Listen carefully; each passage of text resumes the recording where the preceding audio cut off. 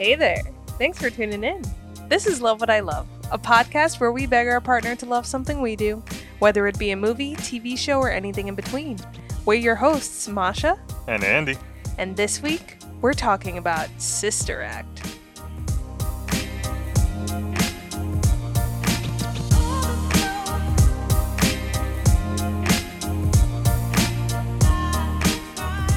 Sister Act is a comedy about a Nevada lounge singer named Dolores Van Cartier. She witnesses a murder by her boyfriend/mod boss and is forced to go into hiding at a nun convent. This movie was released May 29th in 1992, the year I was born, and it made $231 million in the box office. Holy crow. It had a budget of $31 million. Damn it, my first words and I fucked it up. You said holy crap. I said crow. I started to say crap and then I switched to cow. The movie stars Whoopi Goldberg, the queen. I love her. Whoopi, I love you. Did we do this podcast just so maybe one day Whoopi can hear how much you love her? Because now after Cinderella and this, I know. We're only 13 episodes in, and you've already got double down on Whoopi. I mean, does Cinderella count? She's only in like 3 scenes. Yeah, but she's like the queen. You just yes. called her the queen. I know. All right. I interrupted your flow. I apologize in advance because I really love Whoopi Goldberg and I'm going to be fangirling this entire episode. Anyway, so starring Whoopi Goldberg, yes. It also stars Maggie Smith. You might know her as Professor McGonagall. Why are you laughing at me? I'm questioning everything I say. No, I'm sorry. Just go. That's so funny. As Mother Superior. It also stars Harvey Keitel. You know him. Yeah. I know. Sorry, I thought you were going to say, you might know him from some other movies. And also Kathy Najimy, who plays Sister Mary Patrick. Which one is she? She is the cheerful one. All right. The upbeat one. The one who likes to dance? Yes. Wendy McKenna, who plays Sister Mary Robert, the shy one. Oh, nice. And Bill Nunn. All right. I know Bill Nunn. I'm glad you did that because I could not remember the names of any characters in this movie except for Dolores. Yeah, there are a lot of them. So I just use characteristics to remember them, even though, all right, we'll go into it, but that's always how I remember people in this movie. Yeah. I think this is the first movie I saw Bill Nunn in. Oh, yeah? Yeah. Nice. Like, I know him from Do the Right Thing. Yeah. I know he starred in another Spike Lee movie. He just seemed like a really cool, down-to-earth guy. Like, you know how that shines through an actor? Yeah. He was always around, but Do the Right Thing was probably the first time I, took super notice of him. Mm-hmm. But then I remember finding out he's in all 3 of those first Spider-Man movies, the ones with Tobey Maguire. Yeah, that's right. But he never did much. He always just kind of worked at the newspaper. Yeah. Kind of said a couple lines. Yeah. So he wasn't that memorable, but I remember liking those movies and then seeing Do the Right Thing and then being like, it's that guy. Right. Yeah. a lot of this, it's that guy. I enjoy that. Oh. Well, anyway, all-star cast. This movie was a huge success. It received 2 Golden Globe nominations, one for Best Motion Picture for a musical or comedy. I hate that combination. I know. And 1 nomination for Best Actress for Whoopi, obviously. Ooh. EGOT. So, yes, this movie was successful. It got a sequel made the very next year. Like, I didn't realize how close the sequel was produced. Yeah, how quickly they churned it out. Yeah. Nice. They made a musical adaptation of Sister Act that premiered in 2006. That we were supposed to see. Yes. So Andy got me tickets to see Sister Act at a theater in Long Island. Yeah. But because of Coronavirus! it got canceled. Yeah. I mean, we wouldn't have gone if they didn't cancel it. I know, but I still wish, I don't even know if that theater's going to be there anymore, but yeah, I still want to see it. So if it was safe, Yeah, absolutely. So you know how I'm very wishful thinking and optimistic. I do.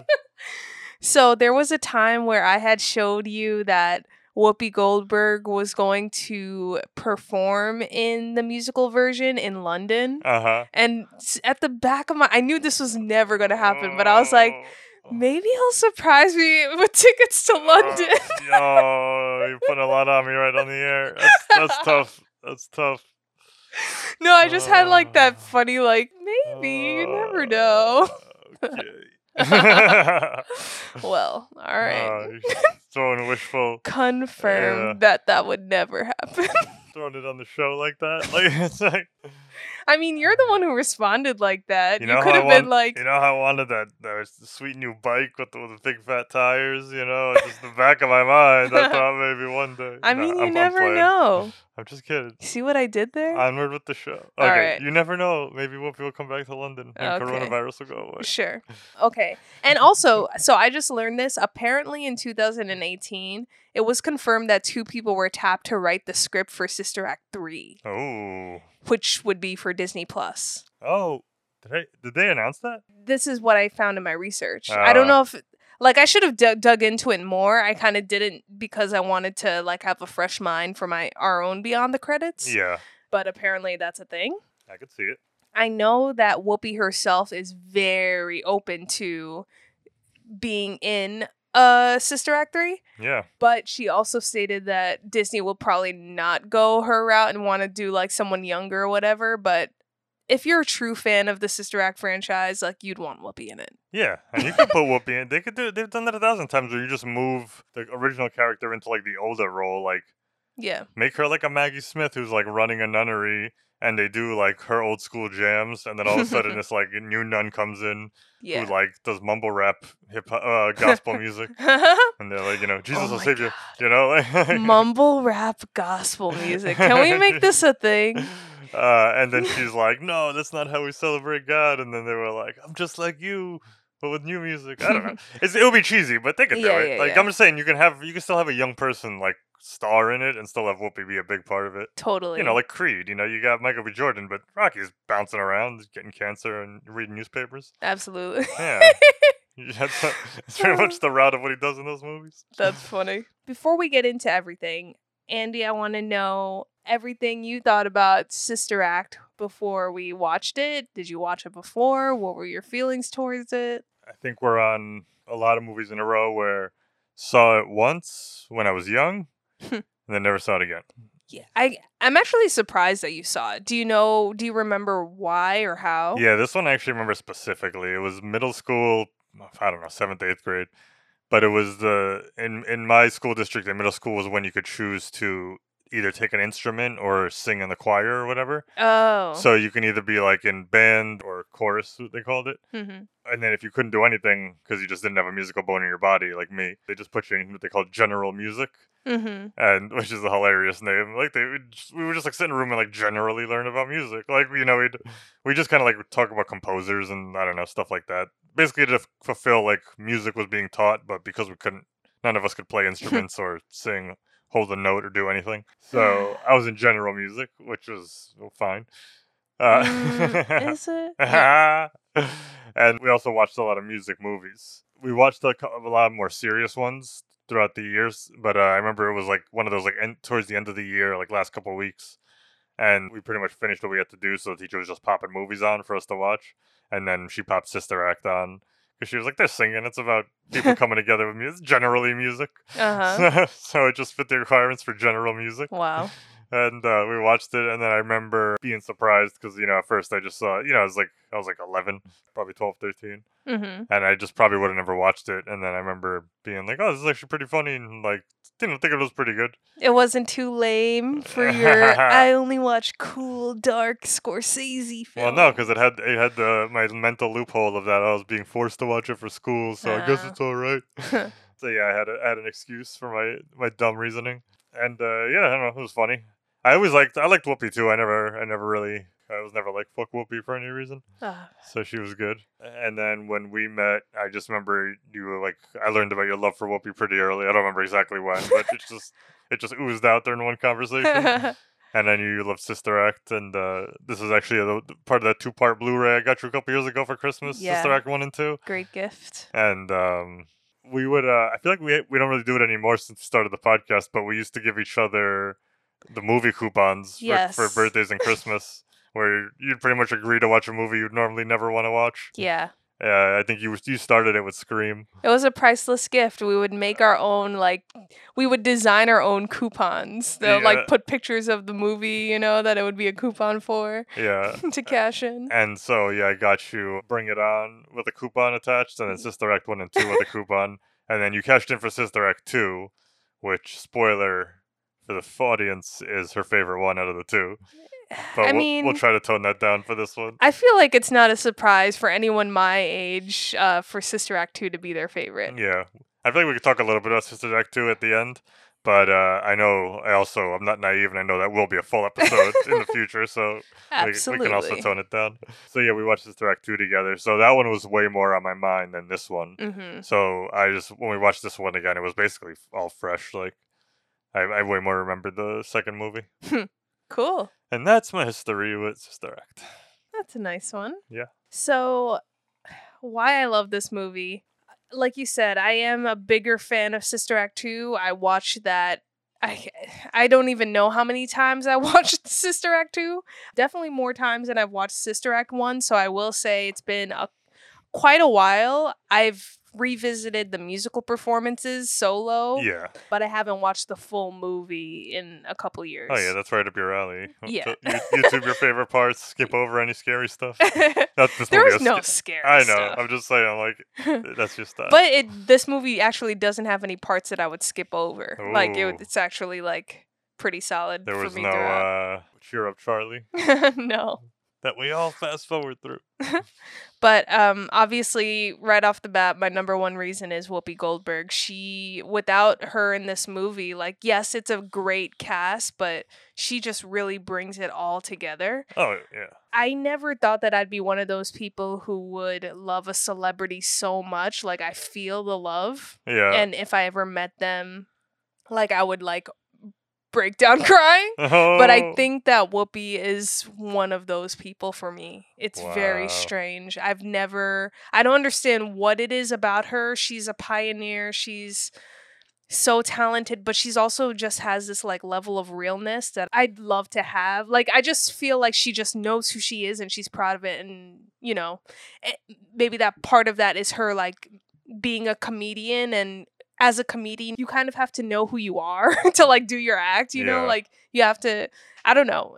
I guess I just aspire to have that same realness as Whoopi does. Nice. So, yeah, she's been able to tap into so many things, going from comedy to drama and the Color Purple, like, to singing. She didn't even want to sing in this movie. I have so many, like, background facts about, like, what she did and didn't want to do in this movie. But just her as a person, she's so fantastic. And I actually have a funny story about so when I was an NBC page, and one of the awesome events that I got to work as a page was SNL 40, the 40th anniversary of SNL. I wish we knew each other at the time. I was so jealous. And so one of my jobs was, you know, the celebrities that were all coming to SNL for the 40th anniversary would walk a red carpet outside of 30 Rock, and then they'd come in, and then there would be a coat check, and then we would send them up to Studio 8H. Yeah. So my job was to direct people to different coat checks. And the way they labeled the coat checks were like green coat check, yellow coat check, blah, blah, blah. But for some reason, I was near black coat check and white coat check. And Whoopi comes in, and I'm starstruck. Like, I'm just like, you know, but I'm trained as a page, so I'm just, like, acting normal on the outside, but I'm breaking down in the inside. Yeah. And she comes up to me, and she's like, white coat check. Like, she was like, and that's, like, the only thing she said to me, and I totally agreed with her, because, like, coming in from a red carpet and all you see is white coat check in 2016 with black coat check, like, not that far. You should have been like, it's not what you think, it's totally normal, but there's the white water fountain and the black water fountain, if you and the way she said it too, she's like, am I supposed to go to the black coat check? Like, she didn't know what she was supposed to do. Wait, this one is the colored copier, isn't it that one? This is the colored copier. That one is the color copier. So, this is the black and white copier? That's the white copier. Look, I just need to make a color copy. Well, go ahead and do it. Just don't use the colored copier. The white copier is better anyway. It makes colored copies. That'd be fucked up.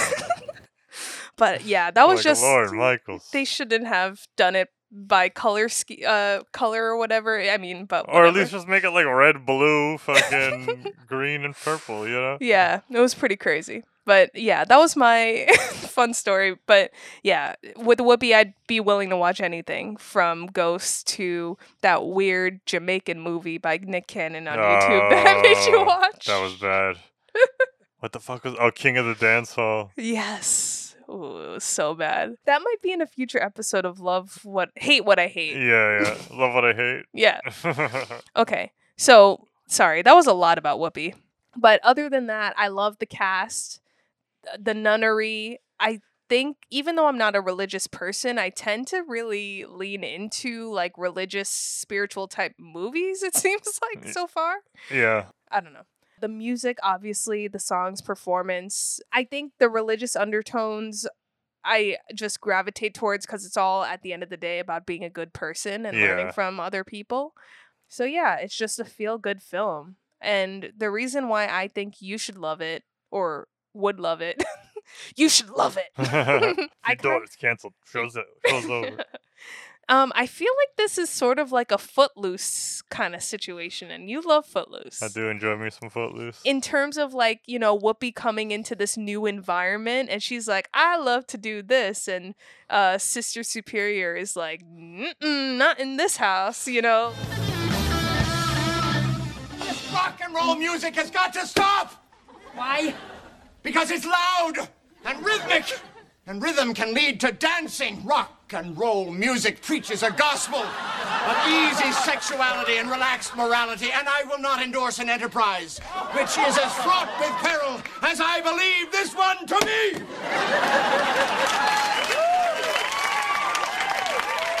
So, you resent us for being young and living in a world full of carnal possibilities which you can't possibly enjoy. Yes! I can see it. I'm trying to make it relatable. I know. I appreciate that. In other reasons, you know, it's just a feel-good movie. It's funny. You love comedy. And the actor lineup is fantastic. Sick. No, it's great.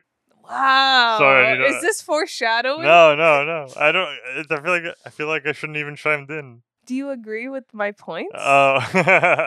Are those good reasons?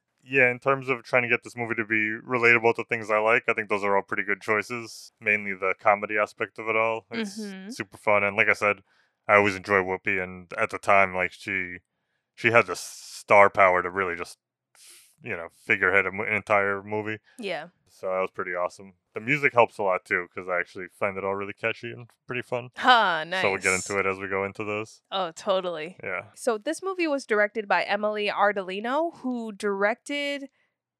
and he's a director, choreographer, and producer responsible for directing Dirty Dancing. Oh, wow. Look at you. Connecting your favorite movies. I can't believe it. If I did Andy Facts years ago, I would know all of this. Yeah. Oh, man. That's sick. You didn't know that? I know. How do you not look up the directors of your favorite movies? I'm doing it. We're doing it now. Yeah, because I knew I'd have a podcast, but I didn't want to. Why do it now if it was going to be later? So he also directed Gypsy with Bette Midler, which I also love. Ooh, I've never seen that. Ooh. Okay. But sadly, he passed away in 93. Whoa. Of AIDS. He was an openly gay director also. So I just felt like in the 90s to be openly gay and like get you know, big jobs like this was pretty great. And he was only 50 years old. Yeah, was this his last movie then? Because this was like what, 91, 92? I believe this might have been his last movie. Yeah, because this came out 92, right? Yes. Yeah, it had to have been. Yeah. Unless he like, yeah. Was working on another project. But yeah, I didn't see, like, everyone had great things to say about him, and he just really he had an eye for music and dance movies, like how to direct and film dance. So I kind of wish he filmed the Sways. Like, I know. I kind of wish he was able to stay alive to, you know, who knows what he would have brought into our lives. So, but anyway, this movie was written by Paul Rudnick, who interestingly is not credited by his real name on this movie, and I can get into that. ooh, I'm curious why. All right, I guess I'll get into that right now. So he's actually credited as Joseph Howard, Ah. a pseudonym that he used. So this movie was actually first created with Bette Midler in mind as the star. Ah. So Paul had written it for her to star in it, and it actually, you know, was kind of catered to her, and it was more of a musical. Mm-hmm. But it came to complications where Bette Midler was like, my fans don't want to see me in the nun outfit.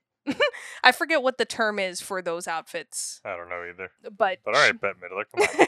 It's acting. So at this point, you know, Disney, and I promise that I'm not co-sponsored by Disney. I feel like I bring a lot of Disney films onto this. You love the Disney. But you were born in the House of Mouse. You know, Disney was already on board. They thought Bette Midler was going to be on board. Bette Midler drops out. So someone was working behind the scenes and somehow got Whoopi to come on board, and she became really excited about this opportunity. And so Paul had to rewrite the script to cater to Whoopi. And this is actually where it gets interesting, because they actually brought in a lot of people to help rewrite the script. And that includes Carrie Fisher. Whoa. Yeah. Nancy Myers. Oh my God. Who doesn't, what's her name? Love Nancy Myers on 9-9. Rosa? Yeah. I think so. Yeah. You love that nerd stuff. Writing things down is nerdy? What do? Just forget stuff like a cool person. And Robert Harling. I don't know if I know that name. But yeah, like those three and I guess a bunch of other people came in to rewrite Whoopi's dialogue, which meant to let many like arguments among like Whoopi, all these writers, and the executives at Disney. Did you did you find out, was there a lot of improv from Whoopi? Because I feel like a lot of it was like her and her voice. I don't know if there was a lot of improv, but I do know that like Whoopi was working with these comedians to like rework her lines. That makes sense.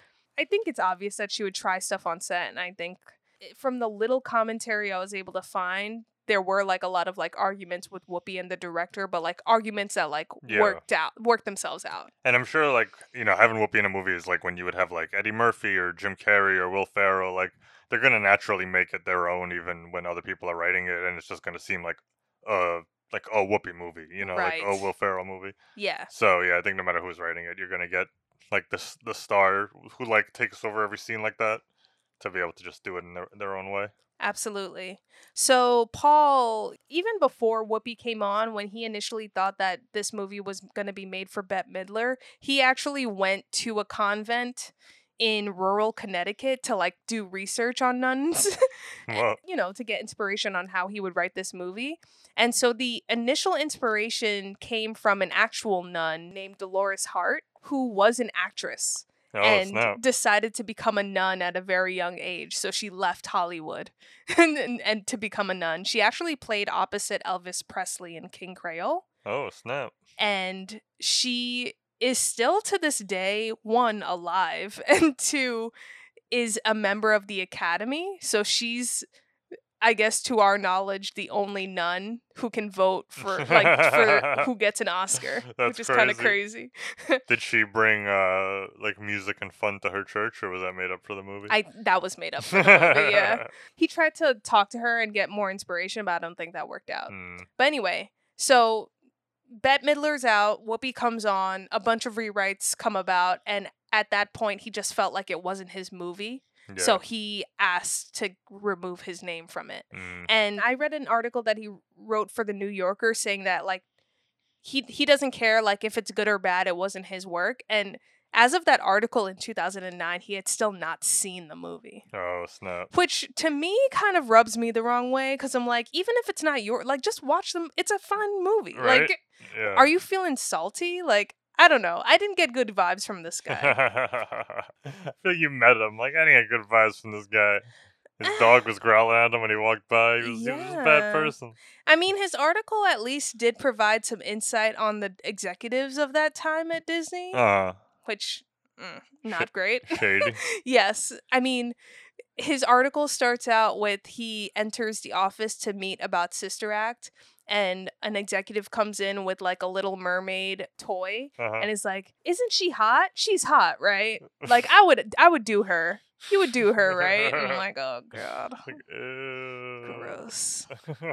Yeah, you would do this like preteen, like gross. Disney. Hey, did you see The Little Mermaid on TV the other night? No?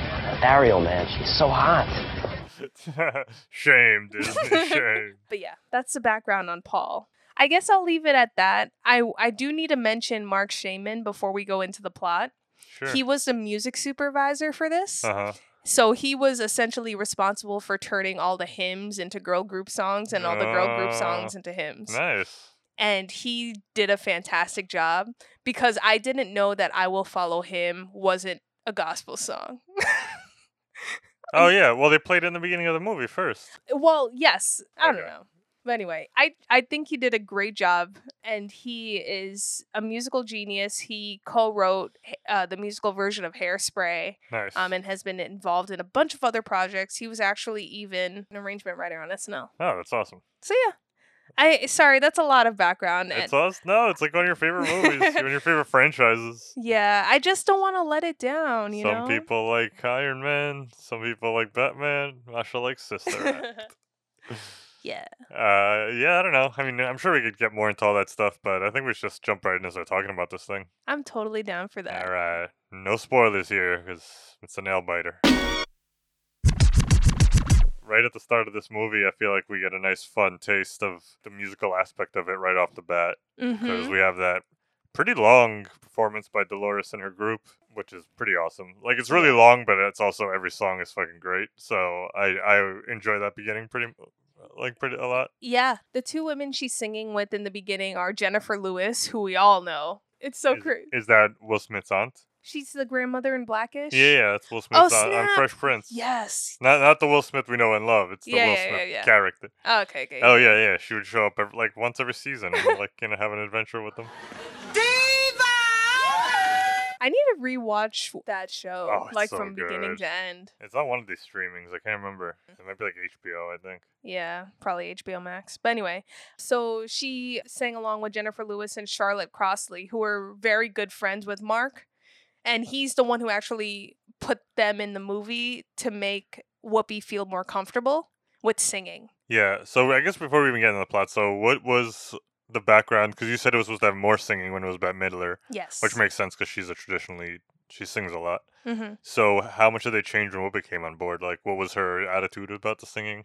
She did not want to sing. She was like, I sing like in the shower, like I can hold a note, but like she had no intention of singing as much as she did in this movie. But Mark convinced her that, she has a nice voice. Yeah. And I think by putting these awesome Black women with her and making her feel comfortable, they were able to pull off what they were able to in the movie. Nice. I always forget that they're only in the very beginning. Because Yeah. it's the same thing. They're both in Sister Act 2, but only in the very beginning. So I just find it funny that, like, they're part of this franchise, but they never have anything to do in the movies. They're just in one scene in both times and they leave. Absolutely. And Whoopi and those ladies also got to choose what songs they sang at the top, apparently. Oh, really? Yes, because they were all like Motown songs that they were all familiar with, so they felt more comfortable, or Whoopi herself felt more comfortable singing those songs. But they all got rearranged later to be church versions, so they literally picked it before the choreographer, the music composer and everything. I'm pretty sure they collaborated with Mark. That's pretty cool. And then that was a challenge for him, right? Yeah, and right, he did 'cause a he's great job. Because even some of them, like, they changed, a word or a letter to make it more about Jesus. Yep. Like, what if they picked ones that they couldn't do that? That's interesting. So, yeah, she's singing in this lounge. They have this performance where, they're bringing all this energy, and it's really fun for us as an audience, but it always cuts back to their audience, and it's just dead. Yeah. It's just, they're in a casino in Reno. Yeah. Which, like, so, like, they're, like, removed from Vegas. They're not even close to being Vegas singers. Yeah. And what I like about this opening, too, is I felt like, again, there were a lot of theater people involved because it seemed a lot like the overture of the film, like we're kind of seeing, like, the songs that we would later hear again in the movie. That's true. All in the beginning. That's cool. I never thought of that. Yeah, pretty much. And you don't know it at the time, but... Right. It was a nice little surprise every time they did a song later on, and I was like, oh, that's like what you sang before. Yeah. All fun times here. So they get off stage after a performance with very little people paying attention. Whoopi is complaining. She kind of wants out of this life and out of the routine that she's currently in. Yeah. She has a boyfriend who's married, Yeah. played by Harvey Keitel. Yeah, I know. Harvey Keitel. It's so funny seeing him in this, like, because it's not like a straight up kids movie, but it definitely like, you know, it skews a little sillier and like family friendly. And I just know Harvey Keitel mostly from like R-rated Scorsese movies, where he's just like a son of a bitch all the time, or Tarantino movies. Yeah. I mean, Pulp Fiction's like the coolest role he's ever played. I'm Winston Wolfe. I solve problems. So yeah, it was just funny watching him in this, like doing like the family friendly route. Because even though he's a gangster, like he's still like, I don't know, they're a little bit goofy. They are. I feel like his henchmen are more goofy than he is. Like, he's allowed to be like a little more like cool. Yeah. Oh, his henchmen were like straight up cartoons. Like they Yeah. were just like, "Oh, get him, boss," you know, like that kind of. Why I order? So that's really fun. You see, it seems like at the very top that he's actually trying to like leave his wife to be with her, but you know, he keeps letting Whoopi down, so she's kind of over it, you know? Yeah, you could tell this has been like years in the making. He's been lying about like I'm gonna leave my wife soon for a really long time, and Right. this seems like it was the last straw. But funny enough, that wasn't the only thing he was lying about. Yeah, you talking about the killing? Yes. Yeah, so Whoopi, she's about to go break up with him. He tries to buy her off with a mink coat, but it turns out it's his wife, so she's furious. And then she goes upstairs and they're interrogating some guy, and you find out they are some gangsters doing gangster shit. And they end up killing this guy, and Whoopi sees it, and then she just books it right away. Yeah, she has no idea, which is kind of hilarious. And she basically she flees, escapes for her life to a police station. Yeah, that whole chase scene was pretty hilarious, because, like, it shows you how much music plays a part in every movie. As soon as she takes off, and Carver Keitel's like, "Go bring her back here, I want to talk to her." And if she runs, he's like, "Take care of her." Yep. Which is hilarious, because they've been dating for years, you would assume, but he's just like so flippant, but yeah, just kill her. Yeah. And then as soon as they take off, it's just playing like the silliest music of all time. It was like, you know, just... Ding, ding, ding, ding, ding. Yeah, and just like... Oh, your favorite was the gun, right? Oh, the gun sound? Yeah. Yeah, it's that 1930s, like, just old school ass pistol sound. Yeah, so you take the music out of it. It's like this woman's running from her life while two men are chasing her, shooting bullets into live crowds.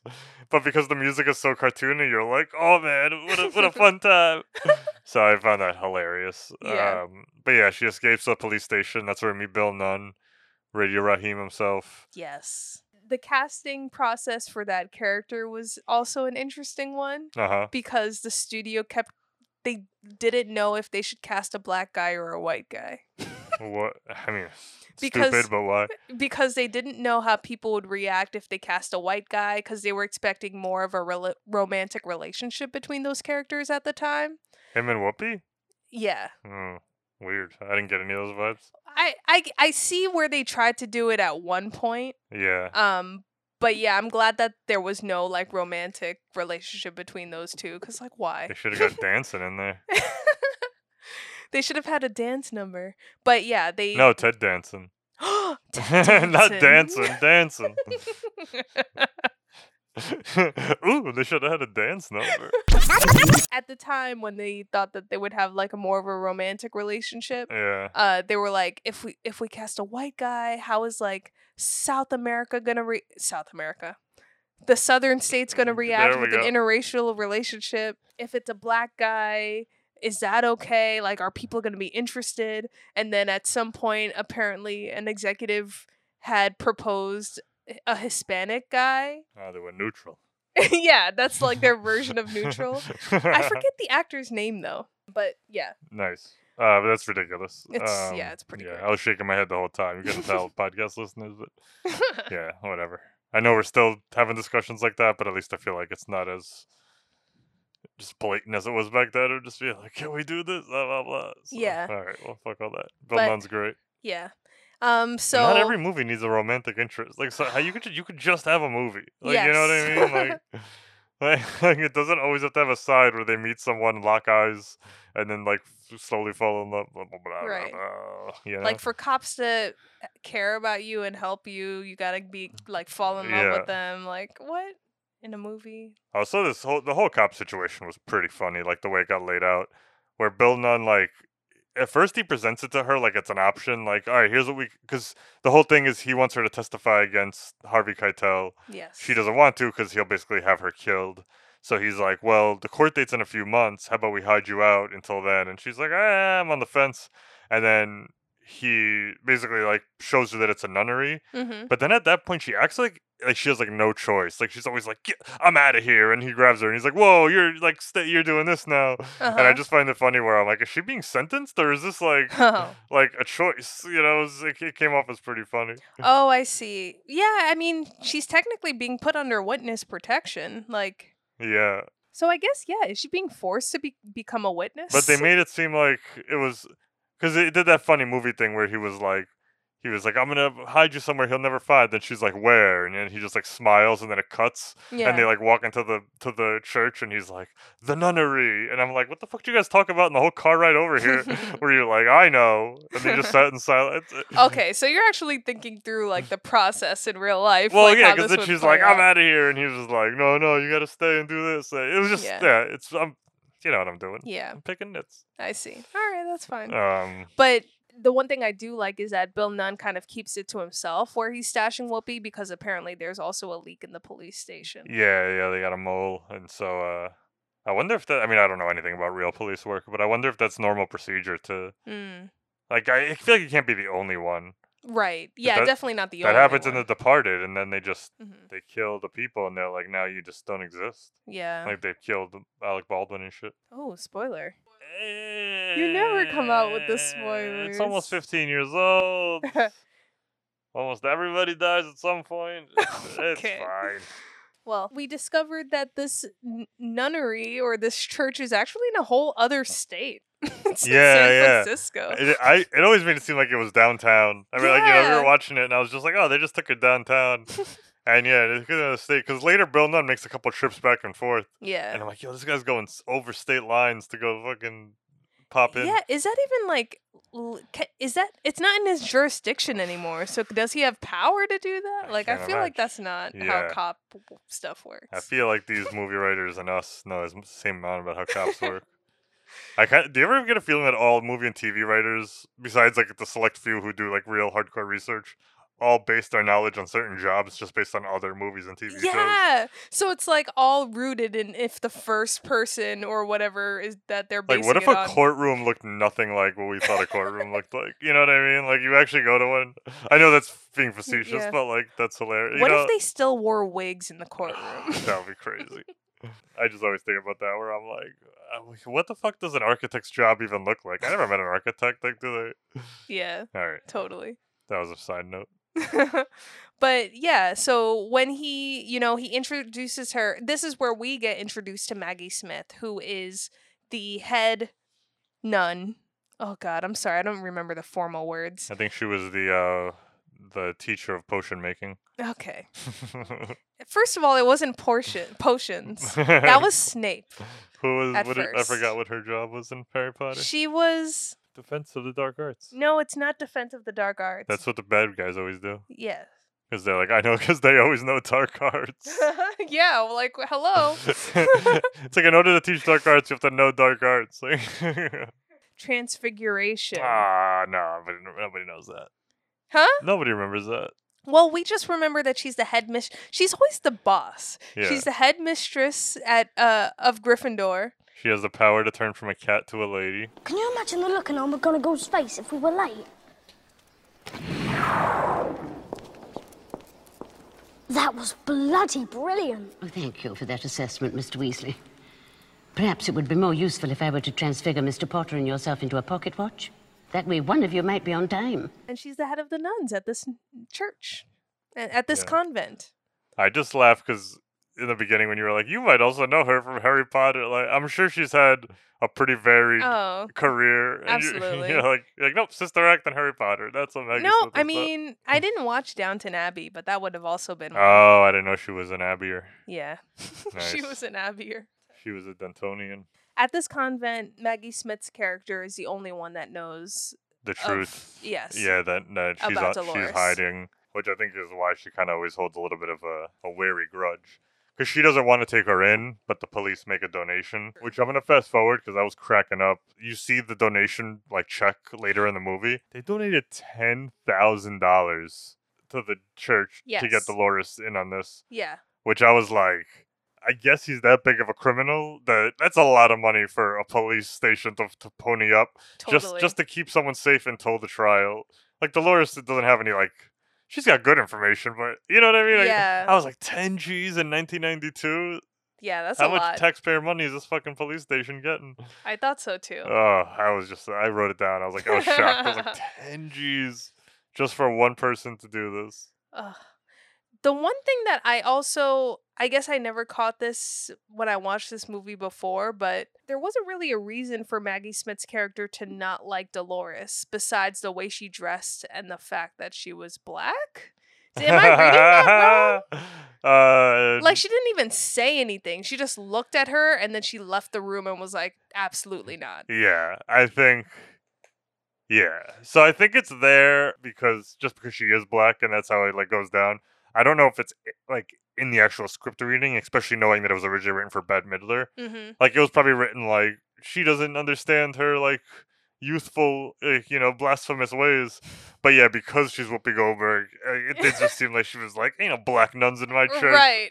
Yeah, so that wasn't great. Yeah, that was like the one thing that I was like, Yeah, because she doesn't do anything right off the bat. I mean, I guess she's dressed a little bit like Vegas showgirly. Yeah. So like between her jewelry and her denim clothes, she seemed a little like rebellious. But yeah, no, it just seemed like Maggie Smith was like, hey, no, we're not having a black nun. Right. I read the title of this movie. It didn't say black nun. Maggie Smith, of course, by the goodness of her heart and the wantings of the 10,000 G's. Yeah, I think it was more the latter. But okay. Accepts to house or protect Dolores until the trial date. And this is where we get to meet the other fabulous nuns at the convent. Yeah, this cast of goofy characters. I don't like this Paul guy, the writer. Wow, burn. But one approach that I did like that he took was not viewing the nuns as nuns, but more as people. Yeah. So they made it a point in casting even to make sure that each of the nuns were distinctive in terms of like being individuals. So you could recognize one nun from the other rather than having like them kind of be like all nuns. Yeah, if they were written more plainly, they would all just blend in and you just forget which one said what. Yeah, especially all being like white women. Yeah. You know? But no, he made, especially like, I mean, there's definitely, I think, 4 main ones, and then the rest are a little more backgroundy. But at least the 4 main ones are so distinct, you would never mix up them at all. Yeah, I would even argue some of the background ones because, all of these women are also in Sister Act 2, so I recognize them, but they all look so different. Like you have the small, like really, really old lady. Yeah. You have the one who's always smiling, who plays the piano, who can't hear because her batteries are always out in her hearing aid. Like, they all gave them something to do. Totally. Which was really fun. Yeah, that's cool. I can't wait to get to Best Worst because I know we both wrote that down. So immediately, that's when we start getting the fish out of water kind of comedy where Dolores is kind of just clashing against the traditional ways of the church. Mm-hmm. Is the first time that happens at when they're eating and she doesn't like the food? Yes. Yeah, so that was pretty funny. She almost curses at the table. Oh, yeah. I totally forgot to mention, too, at the very beginning of the movie, it starts out with baby Whoopi Goldberg, obviously a young actress playing. Yeah, not baby, but like 13 probably. Yeah, and she's in Catholic school, and that kind of roots in, like Whoopi doesn't have Dolores doesn't have a great relationship with the Catholic Church and nuns. Yeah, but she has a history with it. So it's not even that it's like just like she doesn't like it. It's like she tried it. Exactly. And went the other way in life. Which I thought was great to like kind of give that character that backstory. Yeah, it made her willingness to open up to the church a little bit more believable. Mm-hmm. If she never had any encounter with religion her whole life and all of a sudden became like a church person, it would seem a little weird, but it seemed like that's how she was raised. Mm-hmm. And it was always like there in the back of her mind because she learned it. And then so now she was just like, it's her seeing the good side of it versus when she was a kid where it all just looked stupid. Absolutely. Yeah. And side note, they did a great job casting that little girl. Oh yeah, she was good. She was so good. But yeah. She's making rock and roll jokes because it was the 60s, like Elvis and the Beatles and stuff. Yep. And to your point too, we know that she learned, that's how she grew up with that. So when she's asked to do the blessing before their meal, it's just a combination of different prayers plus also the Pledge of Allegiance. Yeah. She just didn't remember. Yeah, she didn't know any of that stuff. It was hilarious. But yeah, she starts talking shit. She says the food sucks. She almost curses, so she like immediately starts alienating herself from, Yeah. reinforcing Maggie Smith's racist beliefs. So she's like, I knew we shouldn't have let her in. Now we can't even watch movie night. She's gonna talk from the back of the theater. Oh man, they don't watch movies. I know, I was joking. I was making a bad. Yeah, never mind. So they bring Dolores into the church, but then we get to see the current status of the church. Yeah. So they barely. This is a huge church, and they have like 10 people coming to mass every day, and the rest of them are the nuns and the pastor or the priest. Yeah, you kind of see it's in a pretty rundown community. Renovations are needed everywhere. The nuns stay inside, like they're not actually even being outside with the people. Yeah, that was like creepy. Yeah. That's when you start losing sympathy with Maggie Smith because you're just like, keep it like they all live there. They're kind of like locked up.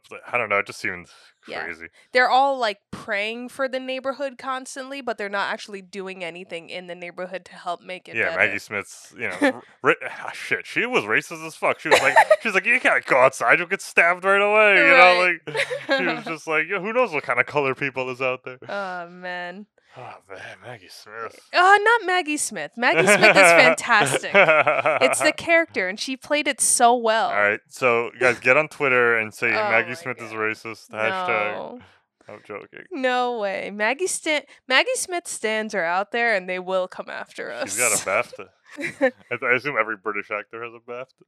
So rather than going into like all the stuff that happens, we'll just get straight to the point where Maggie Smith needs to find something to do with Dolores, and we see that the choir is absolutely awful, and I think in spite of Dolores, Maggie Smith is like, all right, you're going to join that awful choir that everyone hates listening to. Yeah. Remind me, so what happens that gets her to like the last straw? Because we see Dolores trying all the different activities at the church. Yes. And like failing at all of them, never really connecting, kind of screwing everything up. Yes. So why does she... So she starts to influence the other nuns. Oh, because they break out that one night. Exactly. Break out. So she goes out to the bar, and Chipper Nun and Shy Nun follow her. Okay. Sister Mary Patrick and Sister Mary Robert. Yeah, so Sister Chipper and Sister Shy follow her to a bar, and then she just kind of like, I feel like that's the first time she connects with them in any way. Well, yeah. Moments before that, Sister Mary Robert came into Dolores's room because Dolores from the beginning like starts shaking things up and questioning the rules and why they're doing certain things. Oh, sorry, which one's the Roberts? She's the shy one. She's the shy. And she comes into Dolores's room and offers her like an alarm clock because these nuns go to bed at 9 p.m. at night and wake up at 4 a.m. or like 5 a.m. or something. So she gives her like a cute little alarm clock, and you kind of see like she really admires how true Dolores is to herself, and she kind of wants to be that. Mm-hmm. In fact, I feel like Sister Mary Robert and how I feel towards Whoopi. You're Sister Shy? I'm Sister Shy. Oh, man. I feel like you're a mix of Sister Chipper and Sister Shy. There were huge influences in my life. They're the Timon and Pumbaa for you.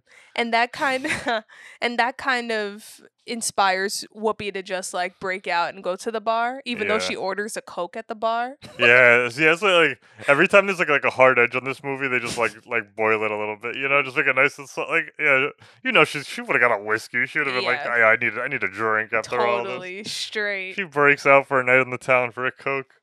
No way. But yeah, I thought the Sister Chipper doing the dance at the bar was pretty fun. It was like one of my favorite parts. Yeah, that woman is awesome, Kathy. Yeah. She just brings so much cheer to everything. I just was picturing before Dolores got there, like, 'cause she was like a pretty good dancer. Mm-hmm. Like, it's not like she was doing like bad. I mean, it wasn't like it was gonna blow your mind, but it wasn't like bad, goofy, like kind of awkward dance. Yeah. So where was she dancing? Like, was she just like in a room alone, like no music? Just well, she did shimmying? say she became a nun later in life, so I think she was actually like dancing out. I was trying to real guess world. these women's ages. I couldn't figure it out. How old do you think Sister Chipper was? I feel like she was like in her late 30s, mid to late Damn. 30s. I guess I would. Yeah, maybe I would have said early 30s, but yeah. Yeah. What about Sister Shy? 34? Oh, I think she was way young, like late 20s. Oh, she thinks she was like 26. Yeah, cause and I don't know why her garb was different from everyone else's. Yeah, she could have been Amish. Like she looked like, you know what I mean? Like, yeah, that's what she looked like to I me. wonder if that's like how you start out, and then you have to earn the other robe. You know what I mean? She was too shy to take that last step. It's like I'm Sister Shy. But yes, anyway, Dolores is influencing these nuns Yeah, for bad. that's So it. Sister Superior, Mother Superior, that's what they call her, is like, okay, That's we a need to give pretentious name. Dolores one activity. So she's like, she has a controlled Yeah. amount of nuns around her. And she has a history with singing and music, so why not put her something that she could actually improve? Yes. Then we get the comical bad singing scenes, which are awesome. The trash right off the bat, which is Yeah. hilarious. Well, I love the fact that Mary Lazarus thought that Mother Superior sent her in to replace her. I mean, she kind of did, in a way. I don't know that she intentionally did that, but it worked out that way. Yeah, but she was probably self-conscious because she's been teaching it for so long and they never had any improvement. Mhm. So she's probably like, my days are numbered. You know, like, Yeah. if you just suck at your job and you just know the bosses are noticing and you're like, they're going to get fired any day now. And what do you know? She's put in leadership and everyone looks up to her immediately and she starts to turn this choir around. Turns it around very quickly, I thought. I don't know. They did it- rehearse every day. That was funny when they usually do what, twice a week, she said? And then she was like, nah, we have to do this every day if we want these girls to get good. And then literally in my notes, I was like writing, I was like, is she allowed to just change their curriculum like that? And then I was like, wait a minute, they're not in school. And I was like, and then I was like, what is this weird nun-ass lifestyle where they have like who's making their like schedules? Yeah. Like, what is this know. life?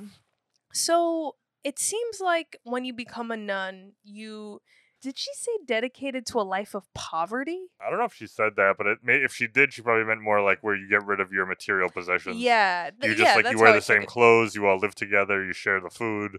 Right. You don't get like gifts or anything. Like all that material stuff is thrown out the window. Right. And you don't have any sex. But it's more just like the fact it seemed like it was like nun high school. I was almost expecting them all to go to gym class and like have to climb the rope and in one scene. Yeah. So that's what I was like, can she just change their nun plans to be like now every week? Yeah, that definitely has to get approved by Maggie Smith's Yeah. character. Well, anyway, so yeah, they start going practice every day. After that, it pretty much cuts to their first big musical scene at the church where they sing "Oh Maria." Is that what they sing? Salve Regina. Oh, I didn't know it was good. But doesn't it go "Oh Maria"? Oh, sorry. You're talking about that song. Yes. that's a- So they sing the first part of that song. They sing Salve Regina, and then they sing Oh Maria Oh, okay, right okay. after. Yeah, I couldn't catch all that. Yeah. But yeah, so they bring a little funk and soul into the church. Oh yeah. Maggie Smith is not having it. She was just like, her face says, "Get this jungle music out of here." Yeah. Well, okay. Hey, you brought it up. You said Uh, Maggie Smith is more racist. I didn't say Maggie Smith. You I said. Mother Superior. We have to separate the character from the woman. I mean, with a name like Mother Superior, tell me that's not a white supremacist name. But what I do love about that performance is she still gave them like what they were doing, just a finessed version of it, and then she was like, "All right, my thing now." You know, Yeah, like it yeah. was a 2-part performance. And even her thing, like, it wasn't blasphemous at all. Like, the worst thing was she, like, shake their ass a little while dancing. Yeah. But in all reality, it was pretty tame, you know? It's not proper. Yeah.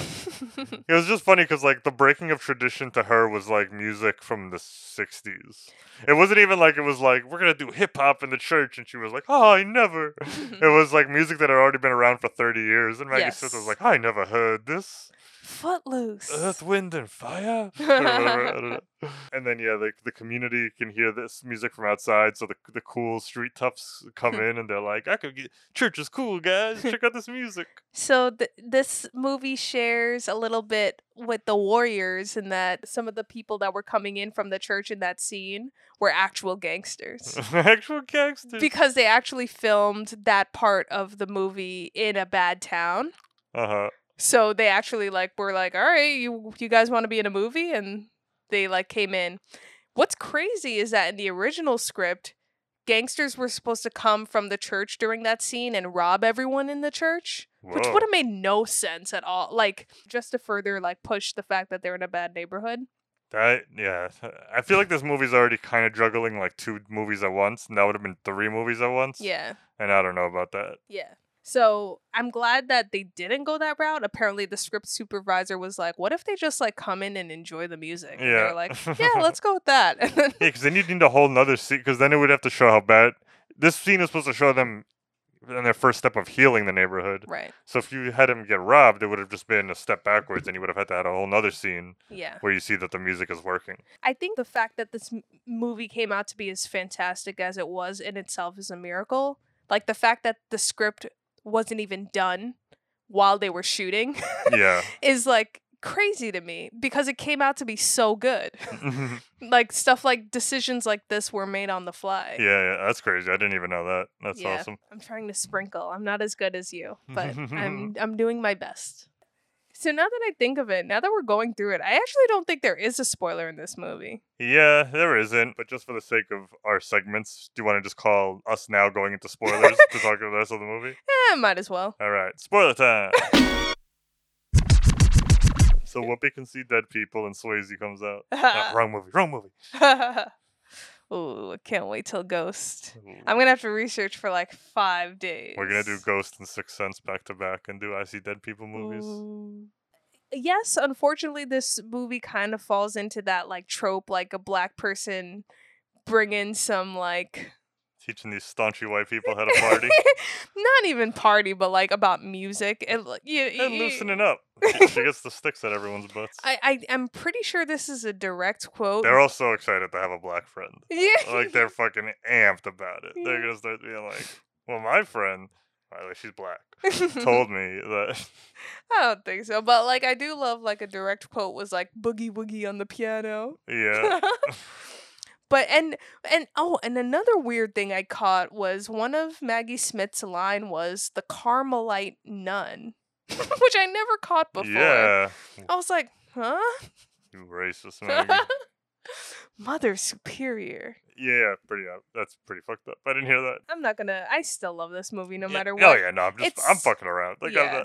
It's still a drawing movie that was conclusions. produced by a major studio, so it's Yeah. like, what are you gonna do? Yeah, basically outside of playing the funky music for the people, Whoopi decides that she wants to try and help the neighborhood with, like her new, not power because she's really just a nun, but basically like change what they're doing to actually go outside and meet people and Right. interact with the neighborhoods. Yeah. And I like that there's actual growth for Dolores because she knew she was talented, but in this movie she learns that her talent can actually help other people. Like outside of herself, she Yeah. can actually like transform people's lives. And she's getting fulfillment for the first time. And when Exactly. we see her in the beginning, she's performing, has no audience, and even as she's leaving, she's like, "You guys don't give a shit." Like, like Yeah. she's just kind of like fed up with it all. So it gives her like feels good about what she's doing. Yeah. And we get the funny montage of all the nuns helping the neighborhood in different ways, where it's like it gets kind of goofier and goofier to the point where they're like fixing an engine.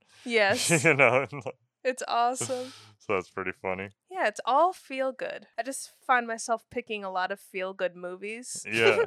And I don't know. You like to feel good. I like to feel good. That's nothing wrong with that. I'm gonna pick something dark next week. Okay, you can even us out.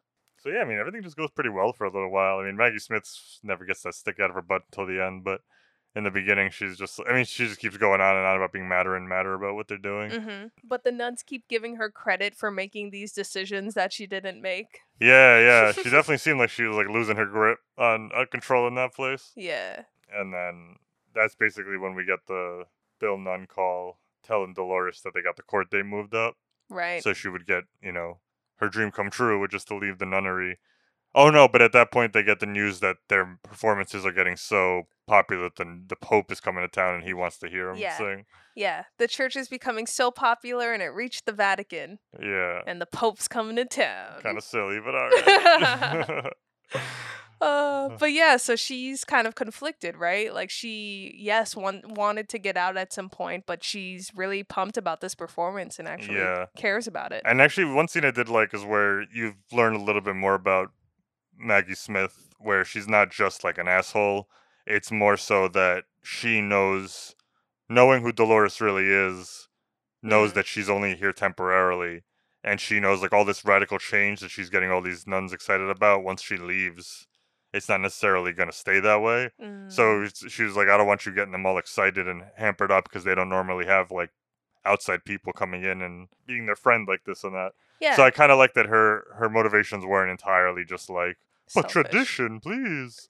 It was more like, I know this isn't going to end well, where they're all just going to end up being like heartbroken when they find out who you are and that you leave. Yeah. So that was pretty cool. Yeah. I like that you like that. Yeah. It just gave the movie a little bit more like Substance. yeah, a little more, yeah. For sure. A little more meat and potatoes, a little less bread. So when Bill Nunn comes to tell Whoopi this, obviously you try and escape. Like, why would you run away from the cop? Like, Yeah. Yeah, that was kind of ridiculous. that's the one part that I'm like, oh, you didn't have to do all that. But I mean, it was terrible timing because that's when Harvey Keitel's folks grab her. Yeah, oh yeah, because they saw her on TV when the news reporters were talking about how popular the church has become. Oh, that's not how they found her. That's not how Harvey Keitel found her? No. Remember at the police station, this guy leaves receipt files with the dirty cop? Oh yeah. And then the dirty cop finds out where they stashed Dolores, and he's the one who calls Harvey Keitel. You're right. So I love how there's this whole other like there's a mole at this police station storyline going on. Right? Yeah, this is like a classic cop tale going on the side of this like silly like. That's what I kind of meant when I was saying the movie is like almost two movies in one, where the cop running away from the gangster stuff and then we have a big performance coming up are like usually two different movies. Yes. And so when it cuts back and forth, sometimes I'm like, oh yeah, I forgot that like we're doing this too, you know? I thought she was just here forever. She's a nun now. Exactly. I love the fact that, you know, as soon as the nuns find out the truth, they're like, we gotta help her. Like they're just in this mentality of like helping people mode. Yeah, I appreciated that. A lot of these movies with these kind of storylines where someone lies to a group for the whole movie, they have to have that scene where, you know, everyone finds out the truth and they're mad and then they make them feel like shit, and then there's a scene where everyone's moping, and then at the end they realize, oh, we still like you. That shit's been played out, so I was actually relieved that we didn't have to go through all that. And I think it's a stronger story choice because then you get to actually see like the friendship was real that they built, and they were like, they understood. They were like, shit, somebody wanted to kill her. Right. You know, when she lied to us, we were strangers. Why? Like, it's not. That's what I also don't understand about those kind of movies where it's like, how could you lie to me? And it's like, we met 3 days ago. You know, like at the time, I was only worried about surviving. Right. So I appreciated that where we didn't have to go through all that shit where like the nuns were sad and sitting there and like. Right. And I also think it is actually still in character for a nun, like based on the ideals that they vow to live by. That's a good point. You know, like it actually does make sense for them to just want to do the right thing. That's a good point. One thing though about the nuns, I will say, yeah, fun behind the scenes, all the actresses hated wearing the like the nun stuff. How hot was it? It was so, I mean, they were actually in Reno, I believe, and like they were it was hot all the time. Oh my god.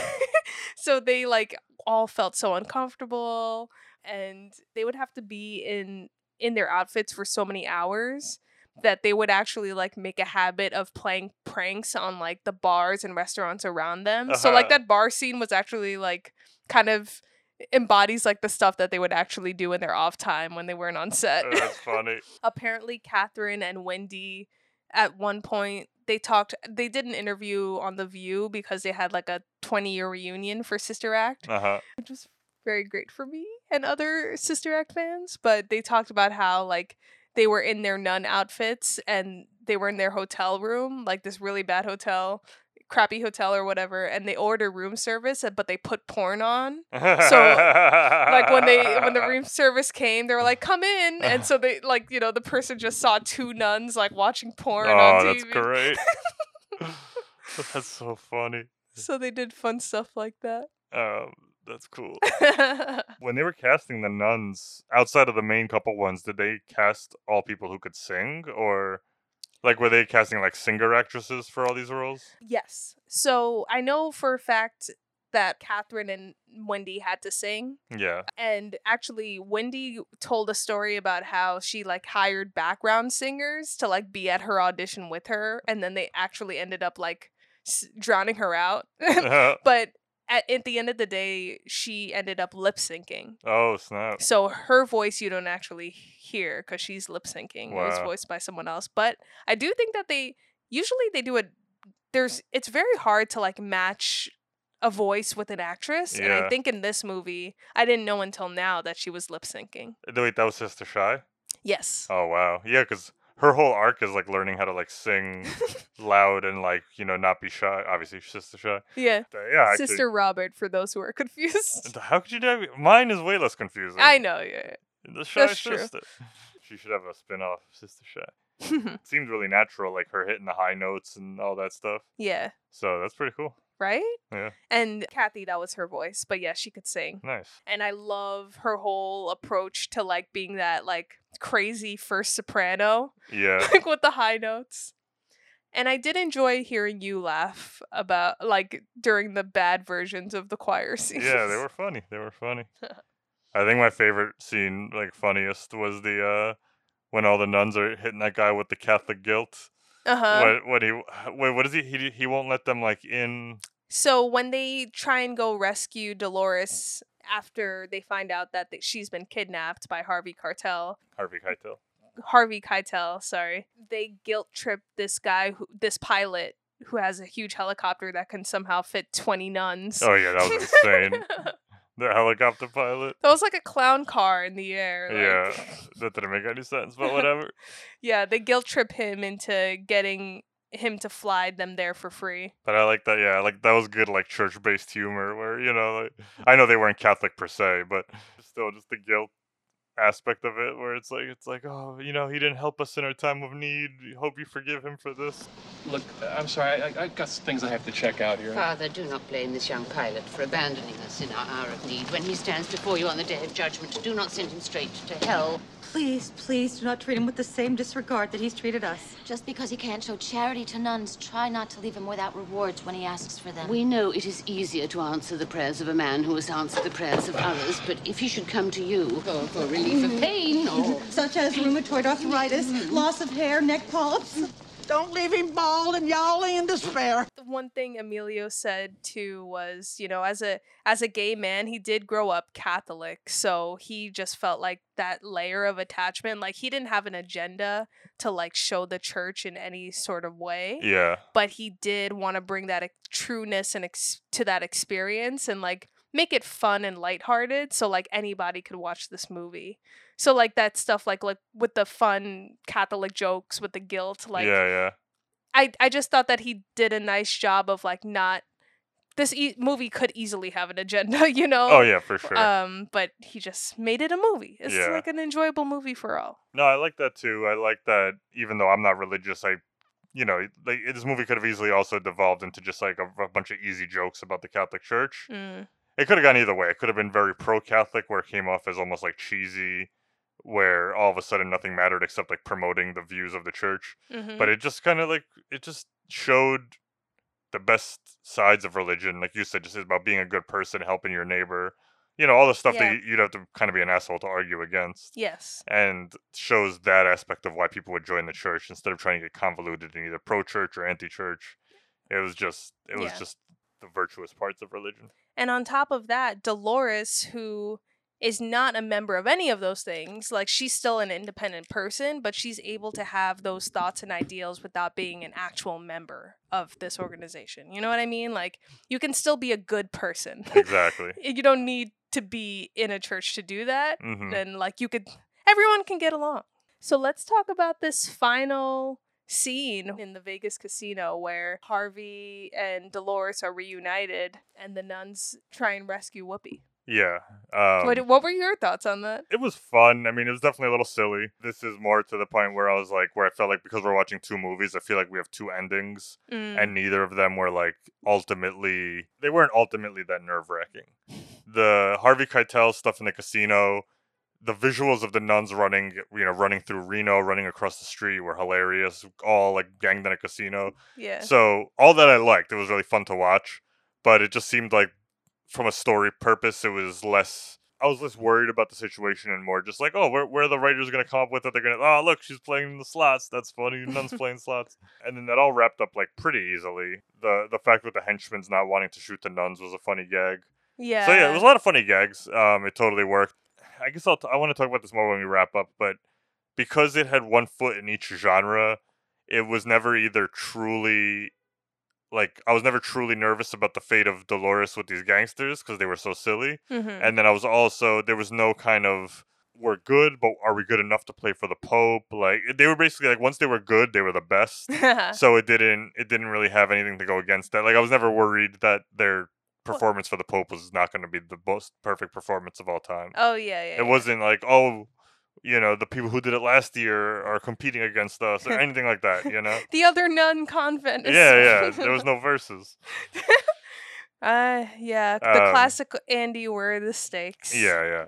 Should have So, knew that was coming. but it was fun. It was definitely fun to watch. And after having the nuns outside of the helping out the neighborhood scenes always be confined to one place, it was cool to watch them break out and interact with the real world and kind of have their new Dolores confidence. Yeah. So I liked it. Yeah, cool. And without that confidence, they wouldn't have the power to go all the way to Nevada and In a helicopter. Yeah, in a helicopter. From wherever they are. And among all this sin Yeah. and try and rescue Yeah, Dolores. basically. Like Reno's like the second sinniest place after Sin City. Yeah. But I do love, like you said, the whole Harvey himself, like his character couldn't shoot Dolores Yeah. as a nun, Exactly. even though he wanted to. I think he was a little softer than he made off the whole movie because even in the beginning, Dolores, when she's talking shit to the henchman, she's like, oh, he sent you to do his dirty work because he's too chicken to do it himself. Mhm. So it seemed like he always kind of just deferred to bullying his people to do the dirty stuff for him. Yeah. I guess in that way Yeah. he's a little like cartoonish as a character. Yeah. They're at gunpoint with Harvey Keitel and the gangsters, and then somehow through the back of a mirror, Bill Nunn shoots Harvey Keitel in the arm. Yes. Which I was just like, how do you see through a... Like, it wouldn't have been a two-way mirror. That wouldn't No have made any way. sense. So I was just like... Yeah, I don't know. It made for the cool, like, whoa, I didn't know he was there scene. Yeah. It's like all those stupid action movies when someone rides a motorcycle through a window to make like, a cool entrance, and you're like, how the fuck did you know, like, you weren't gonna land on like a table or like. We don't ask questions about that. So in yeah, the we have Sister Act universe. we have the mirror shot, so Bill Nunn could have the cool cop moment at the end. Yeah. Apparently Bill Nunn was upset that he didn't have any fun lines in this movie. Ooh. Yeah, I guess not. Although I will argue against that and say that his one line to Whoopi where she was like, what am I supposed to do? And he goes, pray. Yeah, that was pretty good. I will say that that's a fun line. But Yeah, fair enough. But yeah, I totally agree with you though. Like that aim, Yeah. for that, I feel like you need at least 2 shots. One to break the glass and then one to shoot Harvey. Yeah, it's not. You're not gonna have the same trajectory after, even if the bullet goes through the glass. Yeah. But it would have been funny if he took him like to the neck and they were like, "You killed him," and he's like, "Ooh, I was going for the arm. I was going for a real cool arm shot." My bad. But whatever, that happens. Yes, and yeah. he saves the day. He saves the day, and then she makes it back in time for their final performance, which is a sweet performance. Yeah. Totally past their bedtime, by the way. Like, they were definitely in Nevada at like 10 p.m. Right? They were like, "We still have a show to do." I was like, "What's the Pope been doing? Fucking hanging out, waiting for midnight? This ain't no midnight mass." So Harvey surprised Whoopi on The View Yeah. for the 20th Sister Act anniversary reunion show. First of all, he admires Whoopi a lot. I was like, oh, that's so cute. But he went on talking about Whoopi's last line to him in this movie and how she really was fighting against the "bless you" line that she does. Yeah. That's a pretty good line. It's a pretty good line, but she was like, it's such, I want to say F you, you Yeah. know, like that's what she wanted to do. And she was so angry about it, but she was like, okay, let me do it this way. And then they roll the cameras and she goes, bless you. So it's like putting like the F you behind it. Well, that was the whole point, yeah. Because that was like her growth. She's no longer Right. the type of person who says "fuck you." It's common sense, but Yeah. like I feel like, so I'm wondering like why that argument came into place because it ended up being so perfect Yeah. in the end. Yeah, it fit her arc. Yeah. Cool. Do you have any other sprinkles before we go to best worst? I have a couple sprinkles. Sprinkle them out. I don't even know why I looked, but this movie has a 73% Rotten Tomatoes. It should have like a 98. I'll tolerate a 95. 73 is pretty good. I'm going to look at everything that has above 73 and like create a list about like what movies don't deserve to have higher than Sister Act. I think you shouldn't be allowed to go on Rotten Tomatoes because I'm going to wake up and our bedroom's wall is going to be a bunch of charts and graphs and string fucking attaching pictures. Be like, if the second Lord of the Rings is a 92, that means it's 13%. We're like, all right, relax. Yeah. You're done. I'm sorry. And the last thing I'll just mention too, I talked about the background of the movie, you know, Paul's research, what he wanted to do. But this movie actually had 2 lawsuits, one in 93, right after it came out. These people called Donna Douglas and her partner Kurt Wilson filed a claim against Disney, and they added Whoopi Goldberg, Bette Midler on there, and just claiming that, you know, all these people, they submitted the story to them prior to them developing the film, and there are all these similarities to the book that we're writing. They lost that case, but they also turned down like a $1 million settlement before that, so they didn't get anything out of it. Oh, weird. That's crazy. And then the second one was in 2011. This nun named Delois Blakely in New York, she filed a lawsuit against Walt Disney and Sony Pictures, claiming that her autobiography called The Harlem Street Nun was the basis for the film. When did that come out? Hers came out in 1987. Oh, shit. So there were a bunch of jokes online being like, she waited until 2011, and then people being like, well, they don't have TVs in convents, so maybe she didn't see it. Right. She just got up to 1992 in her DVDs. Oh.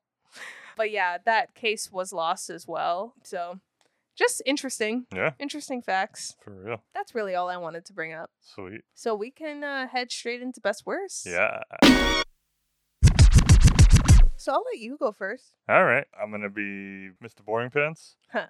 Best worst song performance. That's not boring. I know, but it's not like clever. Like anyone could think of that. So my right off the bat is the first time they're good, the Oh Maria. That one's just so much damn fun. Yes. You get it's really long, but like in a good way. You get a taste of the kind of music like we're gonna have going forward, and then even like individual nuns get to shine in it. You know, Sister Shy gets to sing her loud part. Sister Chipper gets to do her dances. That performance gives me goosebumps every single time. That was my favorite as well. When they go, I actually like when they go, ooh, it's like that, like doo-wop-y type, like like the 60s. Oh my god, this is pre-Hairspray. Makes sense. Cool. That was a good one. That was my favorite as well. Nice. And I also had the same best worst, so. Okay, I figured. And then worst wise, as usual, this is one of those where I actually didn't think any of them were that bad. So it's kind of hard to pick a worst. If I had to pick one, it would be the second when they do the rendition of My God instead of My Guy. It's clever and I like it and it's funny, but it goes on for a long time and doesn't really change styles. They just kind of like keep giving like, you know, the verses kind of stay the same throughout the whole thing. Did you look at my laptop before this episode? Well, that was my worst. You're just piggybacking. You didn't write anything. I'm not piggybacking. I wrote it down. I don't see it. All right. But why is it your worst? Well, I kind of similar reasons. I don't know. It wasn't as musical as the other performances. Yeah, I agree. All right. But I have an honorary mention for best worst performance, and that has to be like the first time we hear the nun singing on their own. Best worst. Yes. So best worst performance. Yeah, that's good. It's just the woman who sings off beat of everyone else gets me every time. Yeah. Singing bad is actually really hard. Yeah, I just want to make that clear. I like that when good singers can believably sing bad and when good actors can act bad, like when they're playing a bad actor in something. Yeah. That's always great. My best worst is Best Worst Nun. Oh, damn. That was my other one. Not counting Dolores or Mary Superior. All right. Off the record, I have no more because that was my second one. Oh, sorry. All right. Wait, both of them? No, Best Worst Nun. Yeah. That was my second. Oh, that best was your worst. second So best I don't worst. have any Got more it, got best it. worst. So my best, of course, is going to be the cheerful nun, Sister Sister Chipper. Sister Mary Patrick. Yeah. She's just so delightful, and now that I'm looking at it, I'm like, wow, maybe I've gotten like a lot of characteristics from her, like unknowingly. I tell you, you're a mix. You're a mix. She's just, you can't not smile when she's on the screen. You Yeah. know what I mean? Like everything she does is hilarious. Oh yeah, she's good. I She like plays her so well. Yeah. She's my runner-up. Ooh, runner up. Yeah. Who's the best? My favorite was I don't remember her name, but the one who was the original choir teacher. Oh, Mary Lazarus. Mary Lazarus. I just thought she had the funniest lines. Like she was like older, but not like so old that she was out of touch. She was kind of like hanging with the young ones. Yeah. Yeah, she made me laugh the most. She was pretty real. Yeah. Like, I love how she was talking about her old convent. Yeah. Remember that? Uh-huh. And she was like, it was hell on earth. We walked around barefoot. We had no running water. It was hell on earth. I loved it. Yeah.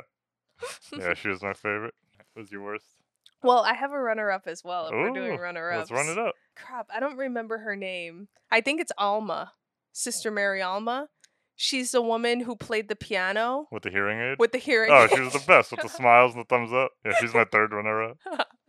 She's just so sweet, and she's even better in the second movie. Like, she just nails it every time. Yeah, that's awesome. I love Lazarus, but if I had to pick a worst, Lazarus? she's so grumpy. You struck me. Oh, you're killing me. You do this to me all the time. All right.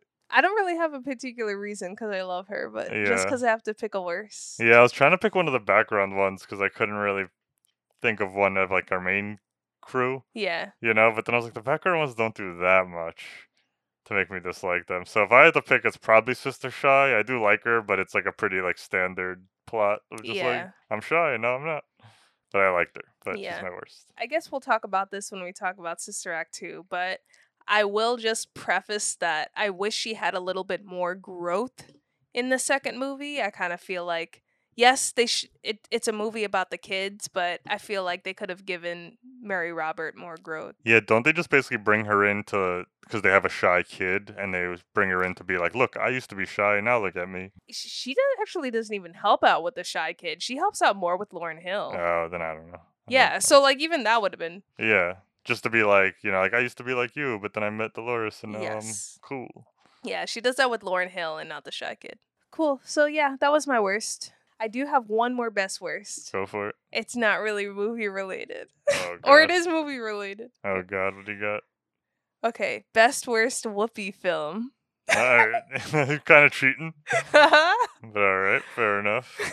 Kind of, there's no winning at this game. I'm just saying, like, it's alright, I'll take it. I'll allow it. And we haven't seen all of them. Oh yeah, no, I So haven't it's- seen a lot of them, so it's gonna be hard. All right, sorry. Probably have to go Ghost as best. He steals it once again. Oh, is he piggybacking? No, just because you said it. Ugh, whatever. You don't even like. Okay. Ha! Kidding. I showed you Ghost. You thought it was about two people making clay. You thought the clay scene was the last scene in the movie. Yeah, it's about Ghost and Clay. They almost called it Clay Ghost, and they had to rewrite it. So that's your best. Yes, it's my best. All right, picking my best. I get it. Worst? I mean, there's a lot I haven't seen. If I'm going by reputation, this doesn't count because I didn't see this, so it's not my true pick. Mm-hmm. But from just based on seeing it, Theodore Rex looks like the worst movie she's ever made. Ooh. The cover is her and a dinosaur who are cops together in a world where dinosaurs and cops live side by side. So that's probably her worst, but I've never seen it. But out of the ones I've seen, just to throw a few in the mix, the Nick Cannon King of the Dance Hall movie. Oof, that's a good one. That Ninja Turtles movie wasn't that good. And Rat Race is kind of stupid. I was gonna pick Rat Race, and also I actually don't remember if it's good or not. But just to pick a worse, Bogus. Oh, I never saw that.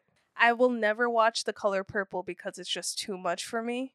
Yeah. I've seen like scenes from it, and I can't even handle that. Yeah, I read the book. It's fucking crazy. Yeah, but yeah, that's probably one of her best. I mean, it's Yeah. obviously one of her best. I personally, and just an honorable mention, thinking about putting on the cast, but Made in America. No, I never with saw Ted it. Danson. And There's he's- dancing in that movie? Yeah. Oh, wait. Oh, never mind. I got it. all My right. bad. I messed that up. All right. Should we go to Beyond the Credits?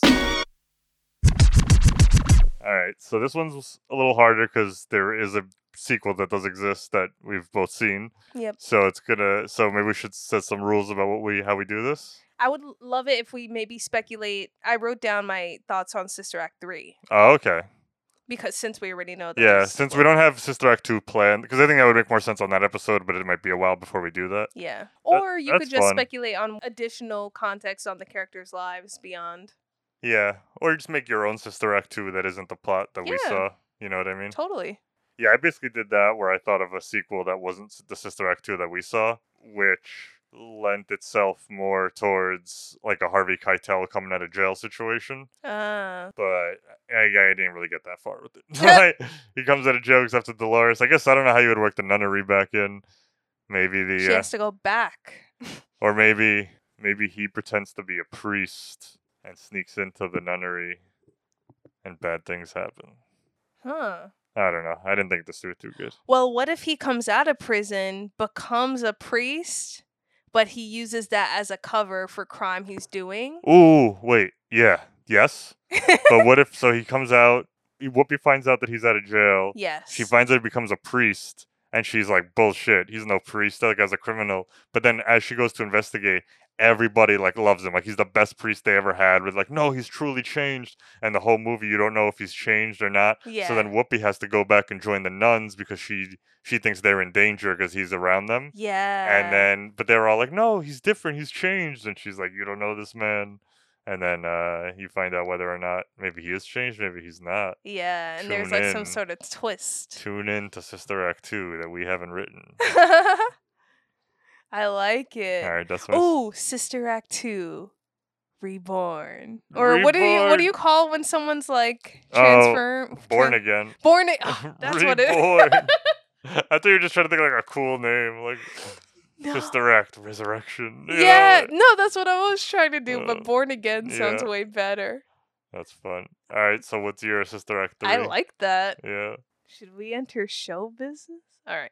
So in Sister Act 3, I was thinking if you're making a movie for like the modern times, no way millennials or Gen Zs, the majority of them, are going to have any interest in becoming nuns. Yeah. So I was thinking maybe in this world convents are dying and Whoopi has to go back to help them like adjust to the new age and the new world and Uh-huh. see how that comes to be. And then I think then it would be like just an interesting journey for the nuns or like that culture to get rid of some of its things, like its old ways to Yeah. kind of adjust to like normal society in a Yeah, way. I like that. I don't know. I like that. Can I add? Whoopi has a daughter who brings her in to help them infuse youngness, and then the daughter starts like a church TikTok channel, and then they do TikTok dances and become world famous. That's fun. And then that's how they modernize it. Cool. Yeah, That's it's it. not that very exciting. It's not one of my best Beyonds, but yeah, whatever. As That- long as there's music involved. yeah. That or you go the route where she's a teacher at a fucking school and has students. And Yeah, well, that was the hard part because I was like, do I want to combine like all the characters that have been in this franchise? But I was like, no, that's too complicated. yeah. What if Frank A is a lawyer? And All right. Well, cool. so after all that, Andy's so tired about me talking about Sister Act. Like I Whoop could it. see it in his eyes. I'm like, what's the big whoop? I'm like checking that. No, I'm kidding. So I have one question. What's the big whoopee? Sorry. Do you love what I love?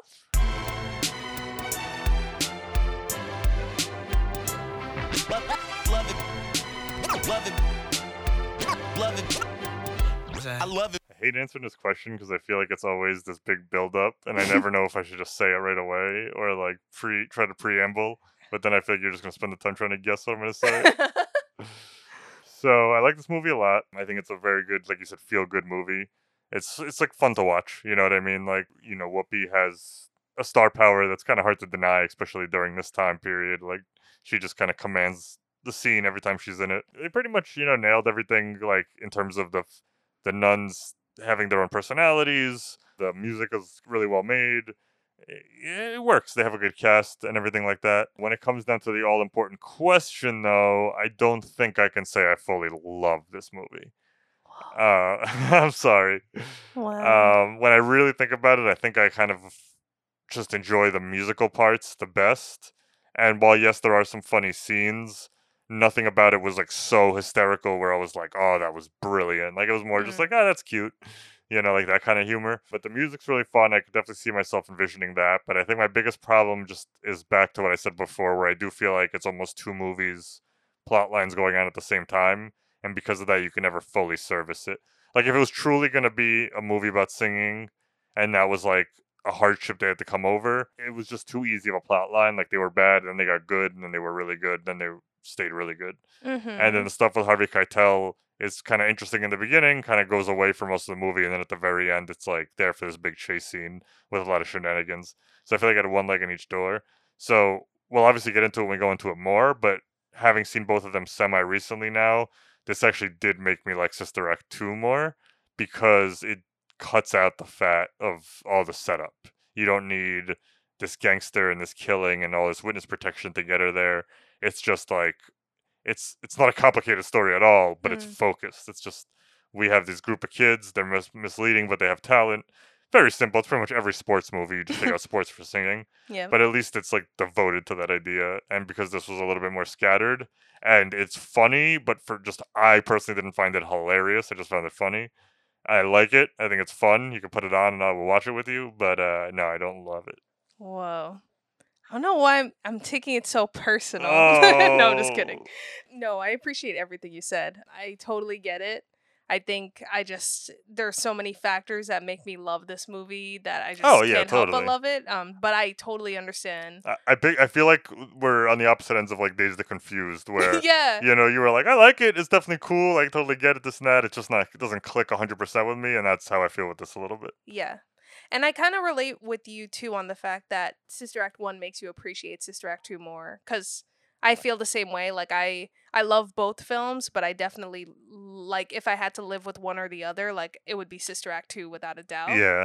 But I do appreciate Sister Act 1 because it provides all that background story for Whoopi. Like, I feel like if Sister Act 2 were standalone without all that background of Whoopi with these nuns in the first movie, it wouldn't be as strong. You know what totally. I mean? Like, random black friend that you call to help you out. Like, it wouldn't have that same feeling. But yeah, I understand that. I accept that. Yeah. So, but I appreciate that you like the music parts and Whoopi and all that. Oh yeah. Like, it's definitely fun for sure.